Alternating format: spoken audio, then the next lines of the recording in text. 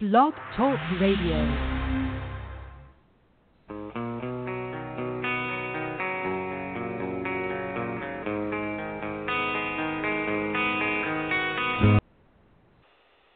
Hello, everybody. Welcome to Talking in Circles. I am Clayton Caldwell here with SpeedwayMedia.com, my co-host, John Harlow, as we bring you another great episode of Talking in Circles. This week, there's a lot to talk about. We review the Bojangles Southern 500 here, and also we talk about the incident between John Hunter Nemechek and Cole Custer.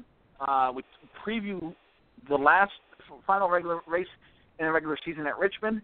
We got all that and more coming up here on Talking in Circles tonight. It's going to be a great show. But first off, we start off with what was the Bojangles Southern 500 at Darlington Raceway in Darlington, South Carolina. Martin Truex Jr. won his fifth career NASCAR Sprint Cup Series victory, his second this year. He won a Coca-Cola 600 in May, wins the Southern 500 this year. And, John, he was 1 inch away from winning the Daytona 500, which, since we're going to go throwback weekend, meant he was 1 inch away from winning the Winston Million. Your thoughts on the Bojangles Southern 500 at Darlington Raceway? I thought it was a pretty good race. The track wore out like it always does. It was interesting to see how a lot of them did because, unlike most of the time with the way Darlington operates, there was a low groove for once. I mean, you look at Harvick, the way he ran, and he lit up the place most of the night, leading 234 laps. But he was running middle to the bottom most of the night. He'd go up if he had to get around lap traffic, but he was running the middle, and there were other people down low. And normally at Darlington, the closer you are to the wall, the faster you go. You're trying to find that extra quarter inch of grip that's up there, and that's where you end up with a stripe. But there were other people driving low. There was passing throughout the race. Harvick was the story of the night because he was the class of the field, but his pit crew let him down again. I mean, one stop, the one where he went from first to 15th, the air gun broke. Not a whole lot you can do about that, but the Harvick team went out and said, okay, we have stunk on pit road this year. They probably should have 6 or 7 wins. So they switched the front tire changer and front tire carrier from Danica's team, put it on Harvick's team, and hoped to make it better. There were some interesting moments when Stewart punted Brian Scott. There was Keselowski and Kyle Busch tapping each other, and Kyle Busch made a heck of a save. But I thought it was a really good race. I love Darlington, always have, probably always will, because no matter what you're doing, you have to eventually race the racetrack. There's 39 other competitors against you, but the 40th competitor is the one you really got to watch out for, and it's the lady in black, and she will come out and bite you. It was a great race. Absolutely, and I think we saw a lot of passing. And it was funny, you mentioned about Kevin Harvick. Martin Truex Jr.'s team, if you listen to him in victory lane, it almost sounded like they were very surprised to be there, like they stole this one. They were like, man, we didn't have the great car tonight. We're not that thrilled with how the car ran, but we were able to get some track position, and the clean air really helped us, and they were able to get to the lead, and that really helped them. And I think they were almost felt guilty being in victory lane. But how many times have we seen that 78 team this year? Have the fastest race car and something stupid happens to him, like we had at Kansas, when he led basically every lap and had a lug nut get caught between the wheel and the hub, and he had to pit and he lost all his track position. There was so much going on there that going on with that team. That great that he still won. He deserves to still won. But you're right. Listen, Kevin Harvick was the class of the field. He dominated the race, was phenomenal all day long. And, unfortunately, his pit crew, you could say, lost his form. He also bounced it off the wall. But, a lot of people are kind of going, well, if he bounced it off the wall, do you really blame the pit crew because he messed up as a driver? Well, if he doesn't lose his track position there, he's not pushing it. Yeah, he's pushing it right there to not lose his track position. So, absolutely, you can blame it on the pit crew. And I do feel bad for those guys. They work hard. Generally, when everything goes right, it seems like that team's very fast on pit road. But JGR right now has something on pit road that these other teams don't have, whether it's faster air guns, whether it's how they do things. And I think it's making teams scramble. Do I think it was a little bit premature that Harvick made this move? Yes, because I think the biggest problem with Harvick's race Sunday was the fact, what you mentioned, his air gun got jammed. There's a broken air gun on the pit road. And if they're pitting a 10 car, you kind of have to sit there and go, why weren't they on the 4 already? Because you knew the 4 coming into the year was a championship contender already. You would want your best people there. So maybe these guys that are moving from the 10 team to the 4 team aren't the best people. So you really have to kind of wonder if this was a premature move or not as far as Kevin Harvick goes. But this could be something that just makes his fans and his sponsors a little bit happy here as they get forward and get ready for the chase. I think the move is at the right time. You're doing it at Richmond. Nothing matters at Richmond to Kevin Harvick. He'd love to win the race and get the extra 3 points going into the chase, but in reality, nothing matters. They can go out and finish 40th. Nobody gives a damn. They want to go out and win, but this is a practice session. They're going to have 5, 6, 7 pit stops throughout the night, depending how the wrecks and things go Saturday night at Richmond. They want to see how this guy performs under pressure with the rest of that 4 team. If this guy from Danica's team comes out and lays an egg, who knows? The guy they've switched over to Danica may be back next week. I mean, you can't tell. The one thing that, if you remember, it was the championship year 2 years ago, they basically took Tony's crew, put them with Harvick this week before at Richmond so they could be ready for the chase and work together with Harvick and everything like that. And it worked, and they won a championship. And who knows, this one switch may be what did it, because the one thing you looked at, seeing the pit stops whenever they were showing the side-by-sides, the front tire changer and the front tire carrier were about a quarter second behind the rear guy. So there was a problem there. I think it's being addressed. I mean, Harvick basically has come to the point where he said flat out, I've tried being the cheerleader, I've tried being the hard ass, I've tried being the tough guy. I don't know what to do, so I just let loose. And you don't blame him. He had the class of the field. He doesn't hit the wall without those bad pit stops because he's not pushing to catch Martin Truex because he's probably 3 to 4 seconds in front of him.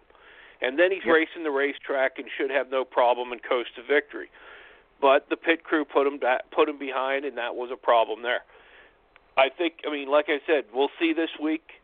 This is a chance to find out if this guy has it. If not, maybe the other guy, they swapped out who's at Danica's team now, maybe he's back on the car, or maybe it's somebody else because Stewart Haas has other pit crews pitting other cars. So you never know what could happen, but I think this is a good move that will, if anything, maybe give Harvick a little peace of mind. Absolutely. 917-889-8280 here if you want to call in and join the show on Talking in Circles. Give us any opinion, and we got some great topics coming up. Obviously, a little bit later in the show, we're going to talk about the real hot topic of the weekend. A lot of opinions on the John Hunter, Nemechek, Cole Custer situation at Canadian Tire Motorsports Park on Sunday before the NASCAR Sprint Cup Series race, but we'll dive into that a little bit later. More here from Darlington. I'll give you the top 10 real quick. It was Truex. Kevin Harvick was second. Then it was Kyle Larson, Denny Hamlin, Joey Logano, Matt Kenseth, who had a solid day. Casey Kane, a solid day for him. Ryan Newman, Brad Keselowski, and Chase Elliott in the top 10. Chase ran pretty well as well. But, there were some notables, John, who kind of struggled all day. I thought Jimmy Johnson, the 48 team, showed speed early on. But, man, there was a penalty on pit road that really hurt that team. They had to do a pass-through penalty under green. It looked like one of Johnson's, I believe it was a rear tire carrier, and I'm sorry if I'm incorrect on that, leaned on the rear end of the race car. He also pulled out a side skirt on the 48 car during a pit stop. NASCAR saw that, said we don't like that, made him do a pass-through penalty. About 40 laps later, Jimmy Johnson spinning into the outside wall. So a tough day for Jimmy Johnson and his 48 team at Darlington as well, John. It was. And I was listening to Jim and Chocolate on Monday, and they had Jimmy Spotter on. And he couldn't really say or give an idea of what they were doing on pit road to the car, but NASCAR thought it was a unapproved adjustment on pit road, brought him back, made them fix whatever they did, and then they had the pass-through penalty. They got 2 laps, took a wave around. And Johnson was running good, but how often do you ever see, and that's one of the things where Darlington is Darlington, Johnson was a foot, 2 feet off the car above him. He was in a low groove and just lost it on his own. Nobody touched him, nobody near him to take the air off the rear spoiler. Johnson just lost it. And that doesn't happen. That shows you how tough Darlington is when you got six-time, who is known for his car control, likes a loose race car, just went around in a circle out of nowhere. Yeah, and in another situation where you can say maybe a driver was pushing a little too hard to work himself back into the field. I mean, he lost a lap there and trying to get back up to the front to do well. And it was unfortunate. You have to sit there and wonder, how much does that really do to a race car and all that kind of stuff? And that's something I'm going to dive into a little bit later with the Ryan Newman penalties, which Ryan Newman was penalized 15 points after the Southern 500 as well. But, Kurt Busch had a tough day where Paul Menard was underneath him running for position, and Menard blew right rear tire and just came up and slid into Kurt Busch. So Kurt Busch's chances at winning the Southern 500 were gone. But Kurt really, I thought he'd have a better showing. They weren't really that good. They were maybe barely a top 10 car. They struggled pretty much all night until the wreck, so a tough day for him. But you brought this up earlier, John, an interesting situation between Tony Stewart and Brian Scott on lap 205. Stewart eventually blew up on lap 319, ending his day in the 35th spot, but Scott was 4 laps down. He was running with Stewart, and Stewart was about, if I had to take a guess, 12th to 15th, somewhere around there on the lead lap. But I think Scott just pitted, had fresher tires, was running with Stewart, and I guess it got a little crowded off of corner, and Stewart didn't like that too much and turned right into the 44 car and spun him into the inside wall. Not the most classy move by Tony Stewart there, but and I think, John, the way I look at it is, if that was for the win, I totally think NASCAR handles this differently than they would have since it was Brian Scott, and Brian Scott was running 33rd. I totally think that would be frowned upon, and we'd be talking about this more if that was for even a top 10 spot towards the end of that race. But, at the end of the day, Stewart kind of got his payback, I guess you could say, from the racing gods at 319 and blowing his engine. But kind of an interesting deal between Scott and Stewart there. I thought, and one of the things I was watching NASCAR America on Monday night, and Vickers brought it up that you see what happened coming out of that turn. You don't know what happened the lap or two before. And Brian Scott even said, I was struggling. I was trying to wave him around to the inside and everything. One of the things is, too wide going through turn 2 at Darlington is a recipe for trouble. And if you're 4 laps down, you get out of the way of the lead cars. And that's one of the things that probably Stewart and Brian Vickers even said it. He said, Tony Stewart is the blocking police. If he thinks you are in his way, he will punch you. It's been that way for the last 15 years that Smoke's been running in Cup. Stewart has been known to punt people, and Brian Scott was no different. He even said, I pointed out the finger. So he pointed the finger to wave him by, and he said, Stewart probably thought he gave me the finger. But the funny part is, and this is classic Tony Stewart, where they even said about it, what he did was probably wrong, but his reaction is something we're going to miss, because when they caught up to him after he blew his engine, and they asked him about the Brian Scott incident, he goes, well, he wrecked. Yeah. There's that. Okay, Tony, thanks. It was the Cheshire Cat sitting there. It could have, you never, putting a car in a wall always can be worse than it turns out to be, but it was just funny the way it came off, and it was not so subtle the way he did it. And in the past, I think if it wouldn't have been Tony Stewart's last year this close, he probably would have gotten fined more or something like that, because it's not much different than he did at Daytona with Matt Kenseth years ago. Right. The same move, a long time ago. You've seen it. So that's where the thing I think NASCAR is probably like, okay, he's been on his best behavior this year. Even Booger Rabbit said, well, it took you 25 races to get called to the hauler. I think it's a new league record. Yeah, and listen, I wasn't in love with that move. I thought that was kind of, a move that could have been avoided. There was no need for a caution there. It could have been avoided. But, and again, I think if that's with 3 to go at the end of a race, maybe NASCAR handles that a little bit differently. than what they did in the middle of the race. I don't think there'll be any retaliation from Brian Scott at all. But it was a deal that could have been avoided. But Tony ended up, like I said, finishing 35th due to a blown engine. So it was kind of like, I guess you can swallow it a little bit if you're a Brian Scott fan or somebody who didn't really like what Tony did because of the fact that, well, Tony had a bad day too. But the big story coming out of Darlington was the penalties that were handed down yesterday to Ryan Newman and Kyle Larson. Kyle Larson and Ryan Newman failed laser post-race inspection. The 31 team and Ryan Newman were issued, both teams, the 42 and the 31, were issued P3 penalties. Newman's team was docked 15 points, and his crew chief, Luke Lambert, was fined $25,000. Newman went from 7 points out in the chase to 22 points out in the chase right now as we get ready to go here with one race to go at Richmond. It looks, John, and the penalty, same deal with Larson, 15 points, and Chad Johnson was fined $22,500.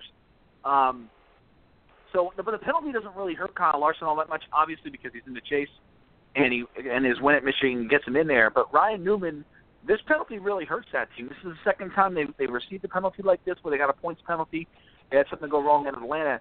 Newman and his team said they had some damage on the right side of the race car. That's why they didn't pass laser inspection. But it makes you wonder, John, why the RCR did not appeal this weekend if that was the case. What are your thoughts here on these penalties to Newman and Larson? I was listening to Ricky Craven on Moody, I want to say yesterday, and they were talking about the penalties and everything. And some of it I don't get. And it's interesting. It's a real out of the way thinking probably. These cars are inspected before qualifying. These cars are inspected before the race. The only thing they can do, they have a few adjustments they can make. You can see every move they make on camera. They pull the cars in if they think they pull a fender out or bump into a fender or something, and they penalize them. You're going to see what happens, any adjustments made by this camera system. If you pass pre-race inspection, you're good. Whatever you do during the race, they're going to figure it out. It shouldn't be one of these things. I mean, they already penalized them before the race for unapproved adjustments. So they had something wrong before the race, and they let them in, and they said we're fine. They were in the tolerance. If the explanation of Richard Childress is correct, where they did hit the wall a little bit, and there was a rear toe issue, NASCAR does never say what the problem was. They just said, here's the penalty. NASCAR did not release that there was a toe issue with Ryan Newman's car. NASCAR did not say what happened to Kyle Larson's car. They just said, P3 penalty, here's $15,000 and $25,000 and 15 points.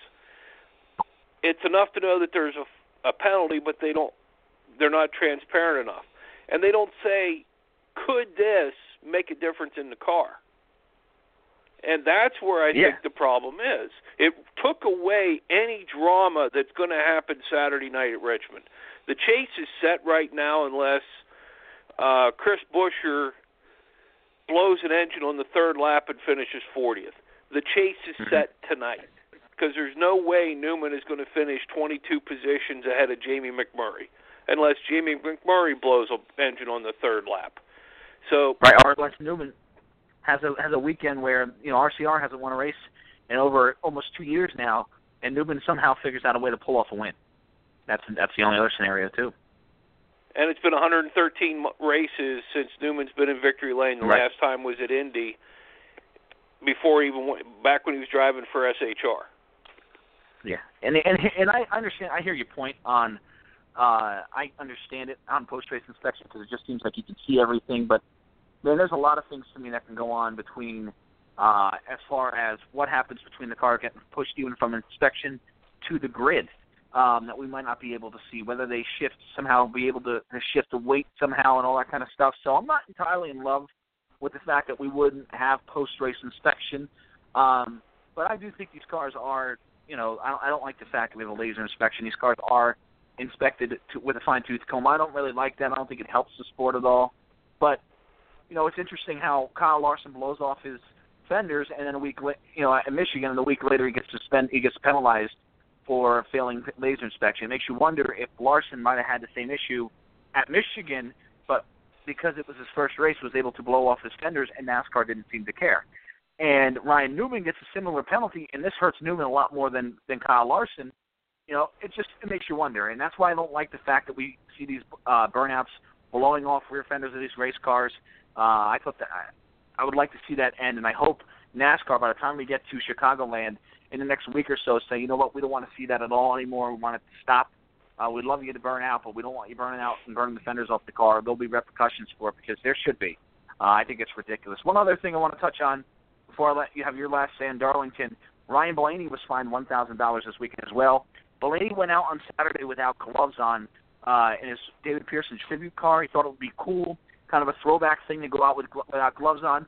NASCAR banged him for a $1,000 fine for safety issues as well, so keep that in mind.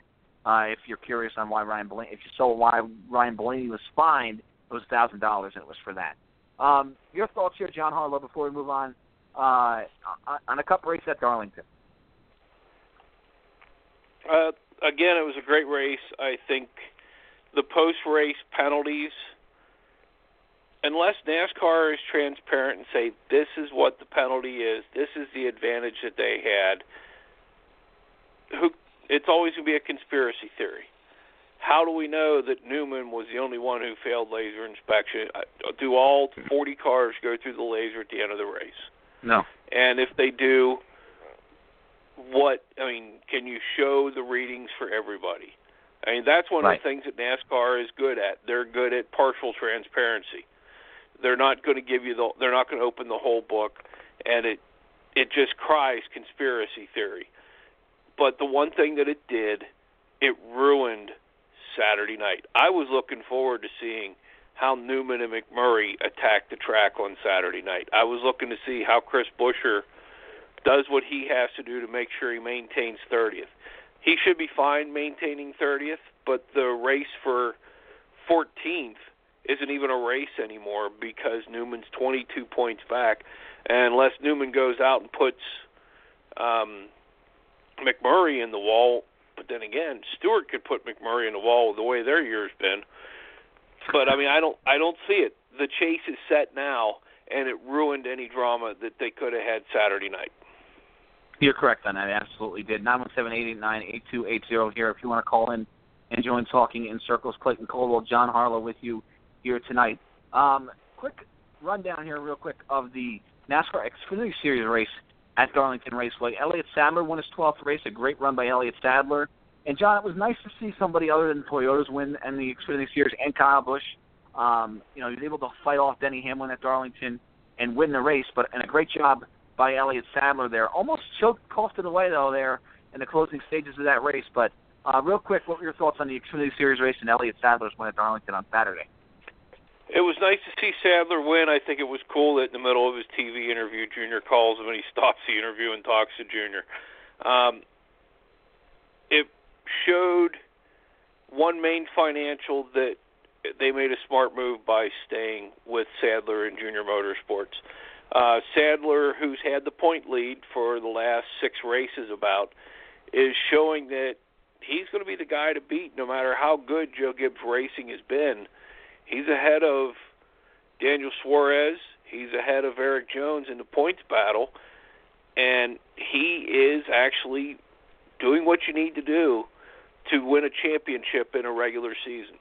And I think put him in the 3-race increments down there. I think Elliott Sadler is a force to be reckoned with going for the Xfinity first-time chase. It was nice to see that. Joe Gibbs, always competitive, though. But it was nice to see Kyle Busch, first of all, not in the Xfinity race. But it was nice to see Kyle Busch not win. It was nice to see Gibbs not win. It was nice to see Junior coming through. They've been having strong runs between Justin Allgaier and Elliott Sadler. The funny part is the All-Star car has not been doing well. And that's what surprises me at Junior Motorsports.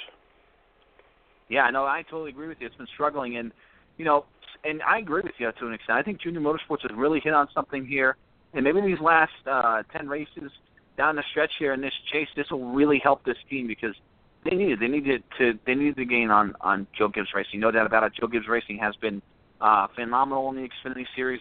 You can say a lot of it's Kyle Busch, and that's true, but we've seen Jones. Jones has got 3 wins. Yeah, he hasn't had the consistency that you'd like to see, but 3 wins for him is great. Suarez won a race this year as well. A couple other guys have won in that car as well. So, yeah, no, it was great to see Junior Motorsports go out there and compete. Real quick, as far as the chase is concerned there, if you're concerned about the chase in the Xfinity Series, nothing really to be concerned about. Dakota Armstrong's 18 points behind Ryan Sieg right now in the chase. Armstrong hasn't had a great year in that 28 car. Sieg's had a pretty decent year. I find that unless Sieg blows a right front tire early in that race and can't get back out, I find it hard to believe that Dakota Armstrong will get into the chase. There's not a chance that car will win on Saturday as well. So, yeah, I think the 12 chasers that we see currently in the Xfinity Series are the 12 chasers we'll see as we get into Chicagoland. Okay. I know you all have been waiting for this because this has been a very, very controversial, very talked about topic here through social media and through everything that you hear, even on NASCAR radio and all that kind of stuff. So let's get down to it. The NASCAR Camping Truck Series race at Canadian Tire Motorsports Park this weekend. It ended up with a John Hunter Nemechek win.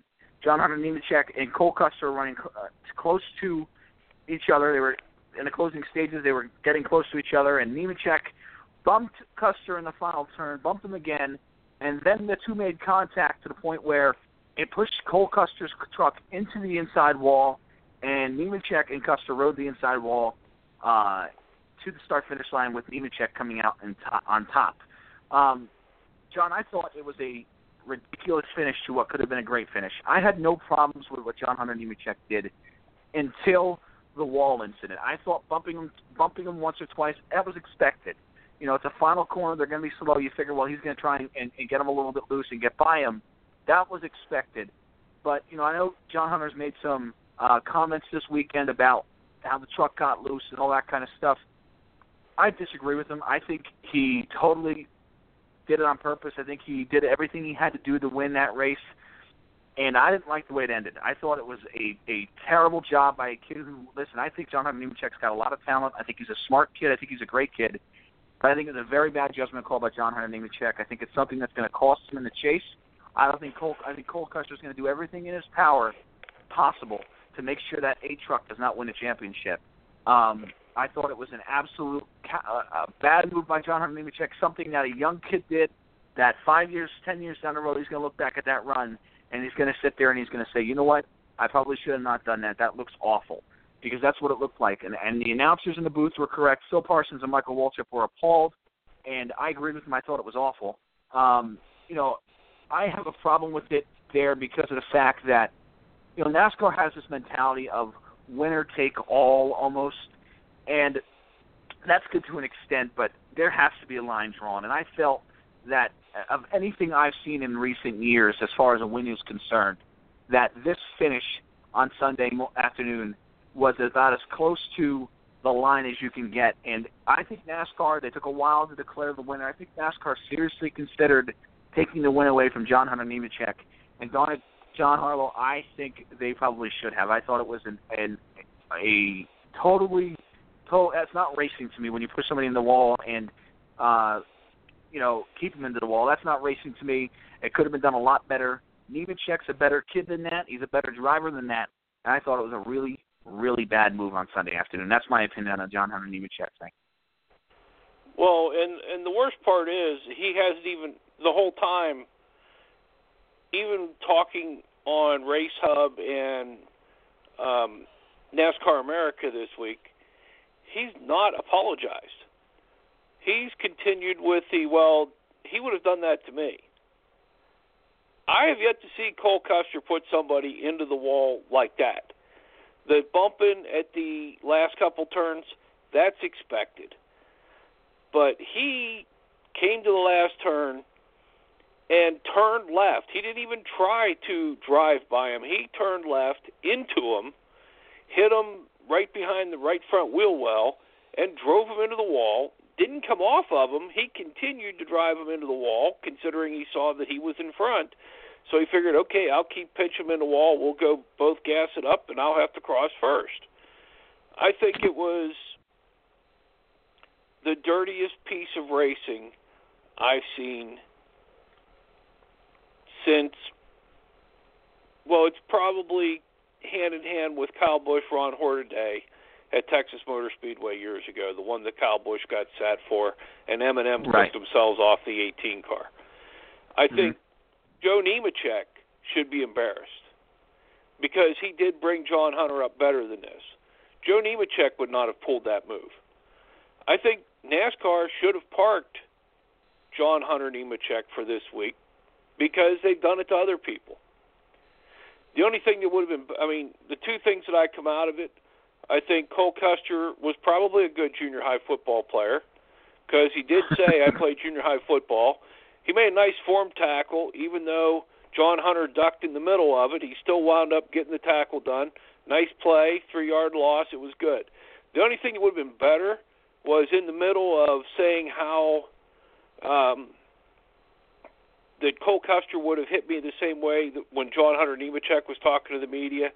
The only thing that would have been priceless was if he would have said this was a quintessential NASCAR moment. That would have made my day. And that, Lee in Virginia and I were chatting about it earlier in the week, and he said that, and I think that was just one of the most priceless things I've heard. If John Hunter would have said quintessential NASCAR moment, I can promise you, if Cole Custer does not win at Chicagoland in 2 weeks, John Hunter Nemechek will not win the championship. John Hunter Nemechek will not see the second round of the championship, and we'll be talking Joey Logano, Matt Kenseth, the same way with Cole Custer and John Hunter Nemechek. 917-889-8280. And NASCAR can only blame themselves for it. 917-889-8280 if you want to join here on Talking in Circles. And I agree to an extent. I think what Kyle Busch did Hornaday was a different thing. I thought pushing him into the wall, it was very dangerous. Not that this wasn't, but it's a different scenario in my opinion. But listen, as far as a win is concerned, I haven't seen somebody do this for a win in a long, long time. I thought it was coward. It was very cowardish. And I just think John Hunter Nemechek is better than this. And to me, if you're okay with this as a winner, if you're okay with this staying as a win, you have to sit there and wonder, where is the line, and do you ever want to see a win taken away from a driver? Because to me, if you're okay with that, then you're okay with anything happening for the win. We have a caller here, John. Again, if you want to join the call, 917-889-8280. If you want to join the show here on Talking in Circles. What's your name? Where are you calling from? This is Lee in Virginia. Hi, Lee. What do you want to talk about today? I think this is an interesting topic, the John Hunter Nemechek thing, and there's a lot of ways you can take it. And I think last year, or when the Matt Kenseth and Joey Logano thing happened, and the CEO of this sport made the biggest mistake he's made since taking the Southern 500 away from Labor Day weekend, and saying the quintessential NASCAR, and this is what's going to happen.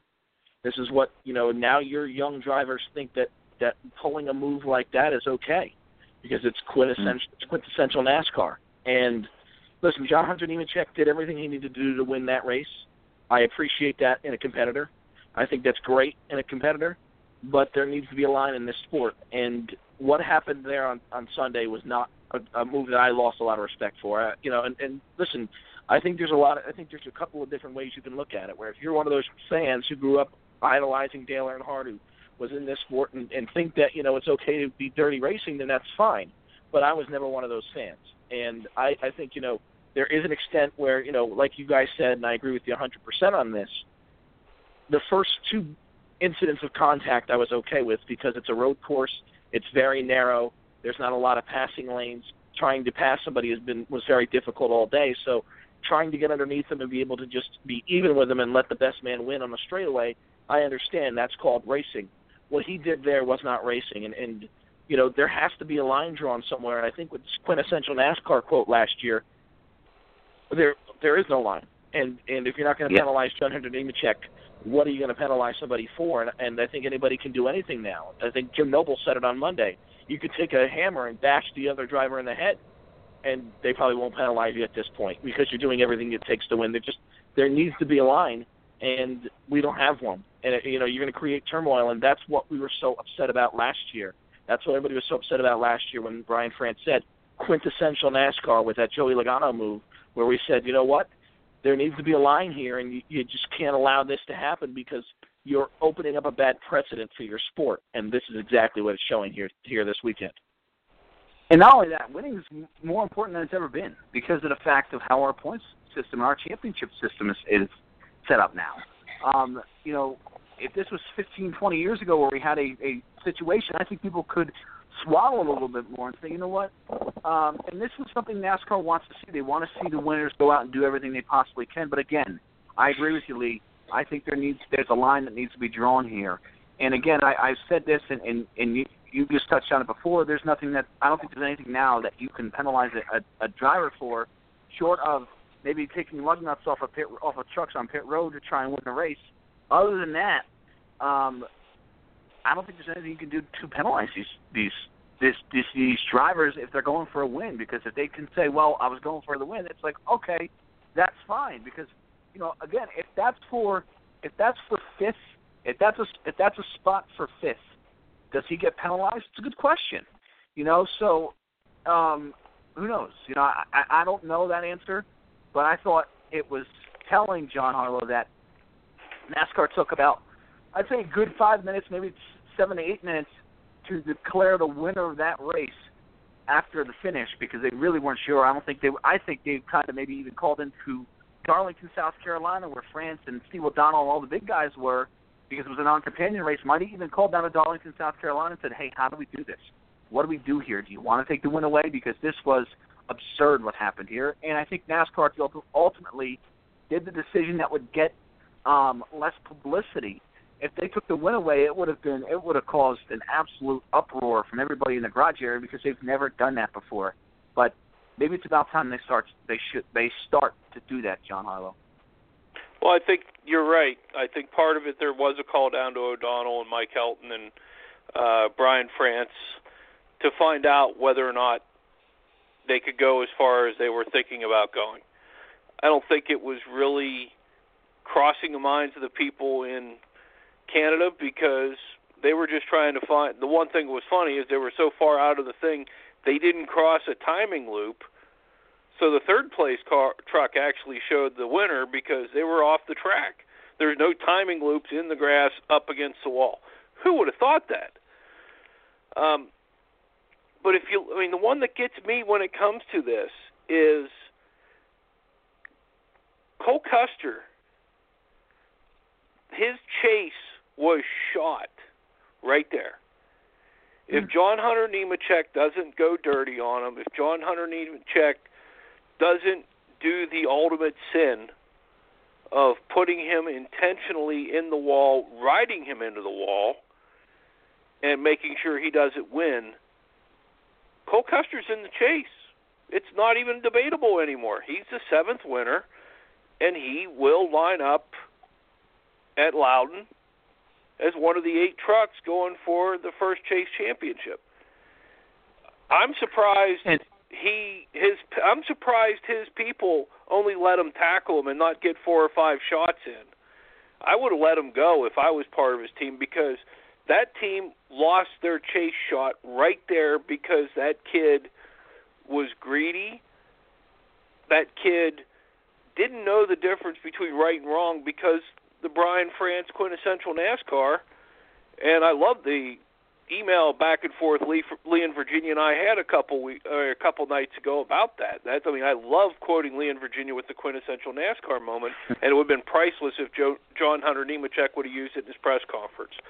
But to this day, I still think John Hunter Nemechek needs to sit a week. They need to park him the same way they did Kyle Busch for intentionally taking out Ron Hornaday under yellow. John Hunter Nemechek intentionally changed the impact of the race the same way Matt Kenseth was parked for hitting Joey Logano, he changed the impact of the race because Cole Custer was going to be your winner. Cole Custer did nothing wrong to lose that race. Yeah, and I'll say this much. I have a problem with, honestly, might be talking out both sides of my mouth, but I wasn't thrilled with what Custer did at the end of that race. Here's the thing. I think he should have been fined. I think absolutely Custer should have been fined, even $5,000. You know what? At least you make it a point, because I don't think it's okay for somebody to be tackling somebody, even if you're not very happy with how things went down. And the fact that Ryan Blaney got fined $1,000 for not wearing gloves on a Saturday practice session, and Cole Custer tackles John Hunter Nemechek and doesn't get any fine, it makes you it's almost comical. It really is. But Lee, you brought up a lot of great points there about this whole truck incident. Do you think Nemechek should have been sitting a week? And what about Cole Custer? Do you think he should have been maybe fined? And were you surprised you didn't see any penalties out of these two this week? I wasn't surprised. Anybody who's a fan of the movie Happy Gilmore like me, when they bring Happy Gilmore in after he fights Bob Barker and they sit him down and Shooter McGavin wants, Happy kicked off the tour, and Doug, who's the head of the tour, just suspends him, and he says, we thought that was a little much because our ratings were the highest that we ever had. I've always joked and said, oh, look, NASCAR, because that's exactly what it is. This led Sports Center. Cole Custer and the John Hunter Nemechek fight on Sunday night was one of the lead stories on Sports Center. And, I used to be a guy that I always said I care so much about I care very much about the competitiveness of this sport and how much people look at it, and that it's not looked at as sort of a joke, but at the same time, sports in general have become such a joke anymore that I'm almost okay with it leading the way on Sports Center, and I'm almost okay with those guys not getting fined. Do I think John Hunter Nemechek needs to be parked? No, because I think it's okay that the drivers can police themselves. Would I have taken the win away? Well, the thing is, you have to, if you're going to do that, you're going to have to draw a line in the sand and say, okay, what's okay and what's not. And I know they did that to Ricky Rudd 26 years ago. That was the wrong move because they haven't made that call since. That was the wrong call that day at Sonoma. I understand Ricky Rudd, that was a dirty move what he did to Davey Allison, but that's part of the sport. And you got to let your guys police themselves. I think you're going to see that on Sunday. But, John, one of the things that you said that I disagree with wholeheartedly is saying that this costs Cole Custer his chase.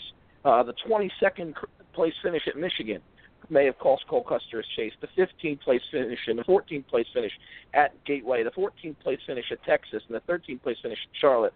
This junior motorsports team has had a terrible terrible truck, on the intermediates all year long. That's what's cost Cole Custer this chase. He could have easily gotten his way in on points. And you got to remember, this is a team with an Xfinity Series backing, total backing from Haas Automation, which is a Cup team.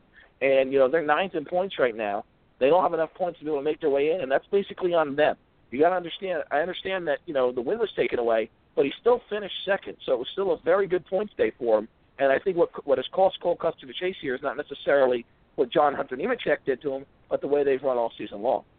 I agree with you, Lee. They haven't had the greatest season all year long with points finishes. And, again, Cole Custer, this is his first year as a full-time driver. So part of it is the learning mistakes. Part of it is Junior Motorsports' first-time year as a truck team.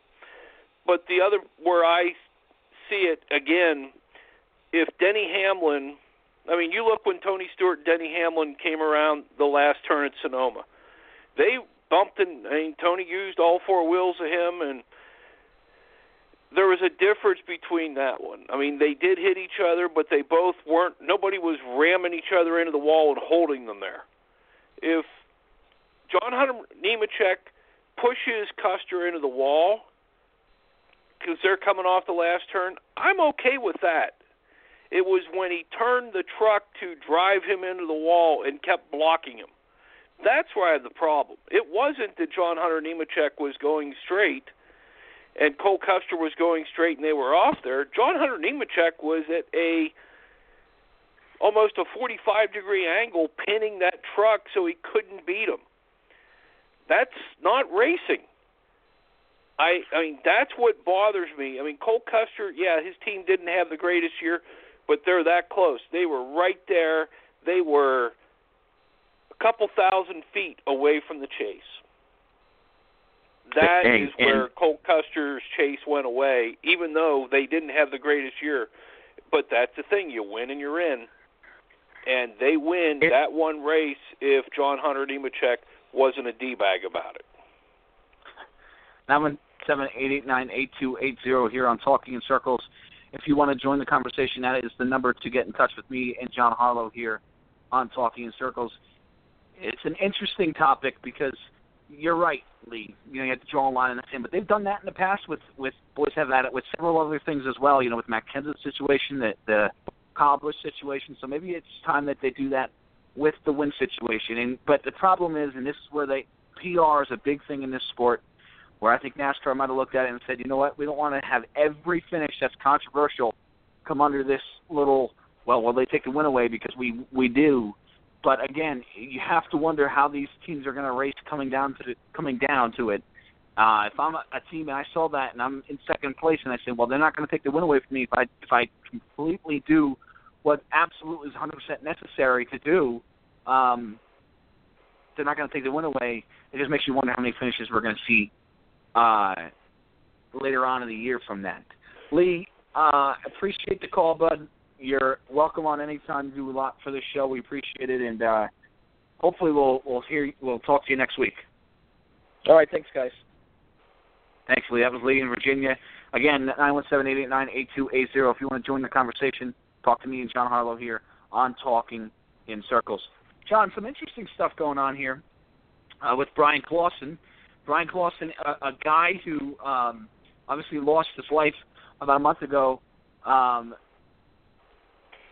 and it now, he was an organ donor. There was a lot of publicity about the fact that he gave his organs, and his fiancée and his family encouraged people to donate their organs, and it's turned out to be a great story.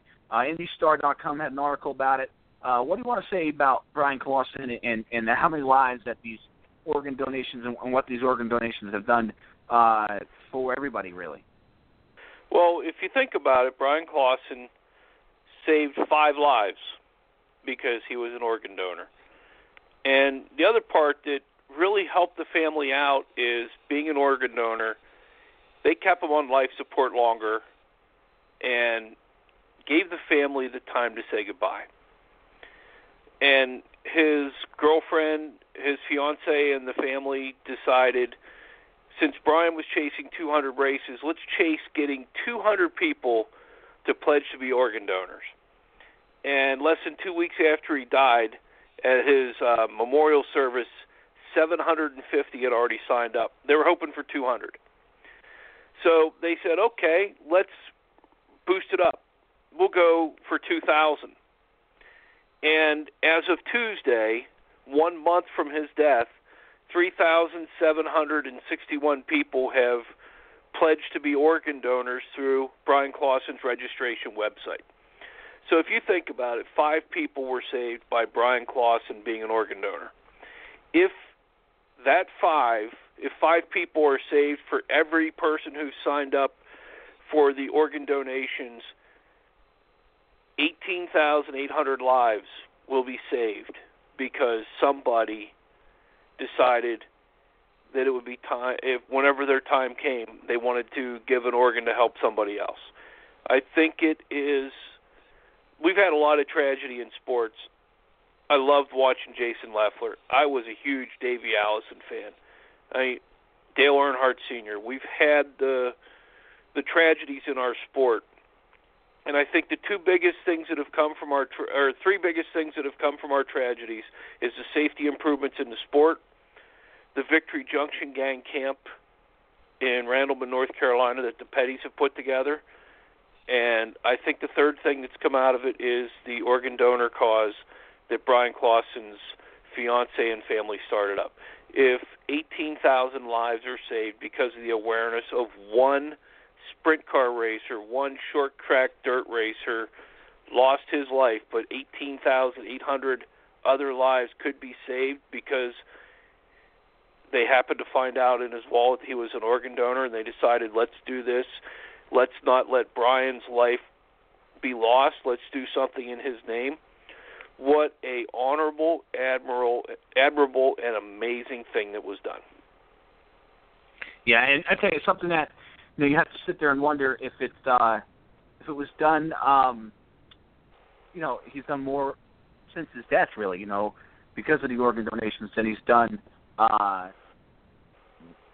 Even with his life, and that's something that I don't think a lot of people can say, and it's a great thing, and that just shows you the kind of person you were and the kind of impact you can have on somebody after you die, that you can have that big of an impact on life and in society than anything. I think it's great to see that. I think it's great to see the racing community, and it just shows you what kind of family the racing community is. It's great to see how big everybody supports one another in this racing community.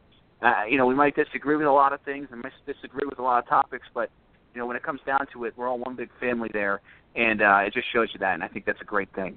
And I appreciate you bringing that up on the show. I think one of the coolest things that back when Steve Burns, we lost him last year, when Steve O'Donnell put it on his Twitter page, is there's a number to start your life, there's a number to end your life. It's the dash that is your life, and what you do with that dash is something special, and you have control of it. Brian Clausen has a number to end his life, but he's got another dash afterward with what he's done after he lost his life and what his family has continued in his name. I loved watching him run. He was a heck of a race car driver, but it's unbelievable that 18,800 people could live because people have decided to sign up to be organ donors whenever they lose their lives. And being an organ donor myself, it's something I completely encourage and hope everybody does. Go to Google Brian Clausen, the website's there, and sign up to be an organ donor. Sure, it's a great cause, no doubt about it. Something we didn't touch on last week, John, that I want to get your opinion on that really happened after our show last week, was the fact that Dale Earnhardt Jr.'s announcement. Dale Earnhardt Jr. has announced he is out of the number 88 car for the remainder of the 2016 NASCAR Sprint Cup Series season. It sounds like he wants to come back for 2017, and all signs point towards that probably might happen. They said he'll be running really good. It's funny that they did it week by week increments here. I think personally he really wanted to run a great ghost car, and when that opportunity fell by the wayside, he said, you know what, I'll miss the rest of the year and kind of get prepared and get my body and my brain healthy for 2017. So 2 years out of the car for the rest of the year. Alex Bowman's going to be in the car for 10 of the remaining 12 races. Jeff Gordon's going to run this weekend at Richmond, and then he's going to run Dover, but it's Alex Bowman the rest of the way in the 88 car for Hendrick Motorsports. And that's cool to see because Bowman, he did great at Michigan. He was doing well at New Hampshire before issues kind of took him out of that race. So it'll be interesting to see Bowman here with 8 races under his belt to see how he can do, and hopefully that may even get him a ride in the Sprint Cup Series. But what are your thoughts here on Dale Earnhardt Jr. missing the remainder of the 2016 season? Should Junior Nation be a little bit worried here? Do you think it's a cause for concern? What are your thoughts here about Dale Earnhardt Jr. missing the rest of the year? Well, I think this is something we pretty much guessed 4 or 5 weeks ago, that when they brought Jeff Gordon back out of retirement, it wasn't going to be a couple-race deal. And the other part that came out of it is there were 2 parts that I really took from Junior's press conference down at Darlington. When Junior said he has no business being in a car right now. This is 8 weeks in from the first sign of the first wreck where they think it happened. They think it happened the first Michigan race. So here we are. That was in June. So here we are in September, a couple months to the fact afterwards, and he's saying he has no business in a car. Second thing is, if Junior wanted to get in the car today, he can't because he has not been medically cleared. And they said he won't be medically cleared till the end of the year. I mean, he could be going through and doing everything and continuing his rehab, and come Talladega, they say, okay, you're good, but he's not taking the chance. And I think it's a smart move on Junior's part. The other part we talked about a couple weeks ago is when Booty Barker said, hey, this might be it, because Junior's got more money than God. He's got his team. He got all the endorsements. Kelly's invested everything great. He doesn't have to worry about anything the rest of his life, plus he's getting married soon, wants to have kids. Why take that risk? I think the only thing that probably is keeping him wanting it, well, there's two things probably. He wants to win a championship because his dad won 7. He was supposed to be the next big thing. He's won a bunch of races, but he has not won a championship. And the second thing I think is pushing him back into the car is I think the sponsorship of Nationwide, Exalta, everything is tied to Dale Jr., not the 88 car. And I think it would put Rick Hendrick in a huge bind next year if Jr. can't come back and has to retire. I think that's part of the reason why Jeff Gordon came back too, because no disrespect to Alex Bowman, but Alex Bowman isn't nearly as big as a name as Jeff Gordon. It's not even close. And I think the sponsors were okay with Junior missing a few races here, and they said, well, we'll get you Jeff Gordon. And it's like, well, I mean, everybody knows who Jeff Gordon is. Yeah, let's do it. And it was unfortunate for Bowman that was the way it happened, because Bowman, I think, deserved an opportunity to drive the 88 car. And I think that's why we saw Jeff, but I think that's why, honestly, we saw Jeff Gordon in the car. I don't know if Junior cares about the sponsorships or not. I know his contract runs through the 2017 season. I think it's more to do with what you said. Championship, I think he's in the best ride he's ever been in at Hendrick Motorsports. I think that's got a lot to do with it. And I do think he still wants to race. I think there's some weekends where, maybe some of these older guys are starting to get to a point where maybe, a race at, I don't know, Kansas might not be as fun as it once was. But I do think he wants to race. I think he still likes the short tracks, especially. I think he loves super speedways because he's still very good there. But I think this is the best move for him. I said this earlier to a few people.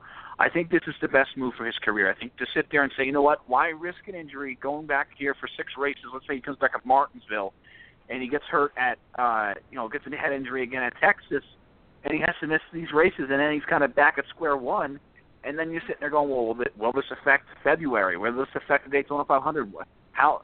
You know what? Sit out the rest of the year, get everything okay with you, take a bunch of months off here, get that brain fully healthy and ready, and start fresh in 2017 and pretend like, the end of 2016 didn't happen and get going and try and win that championship. I think that was the best move for him. I think it was a smart move by him because, again, if you weren't going to try and run for this championship, there was no point to it, then there's really no point in running the last 10. I'm not sure NASCAR feels great about that because I think their ratings have kind of taken a hit a little bit. I think they're missing Dale Earnhardt Jr. a little bit, but that's the way it goes sometimes. Real quick, John, final 2 minutes of the show. What do you expect to see this weekend at Richmond? There's been a lot of talk about this race that it hasn't been very good as far as racing goes. I think a lot of people want to see these races come back to the daytime. But what do you expect to see here this weekend at Richmond? I think one of the things where Richmond does have a problem is the racing during the day has been much better. The problem is they're running Friday night and Saturday night.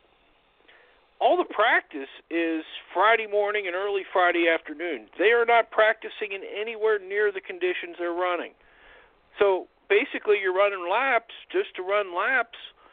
You have no clue whether this is going to translate to night. So they're practicing in a condition they're not going to run in. I think Richmond is a great racetrack.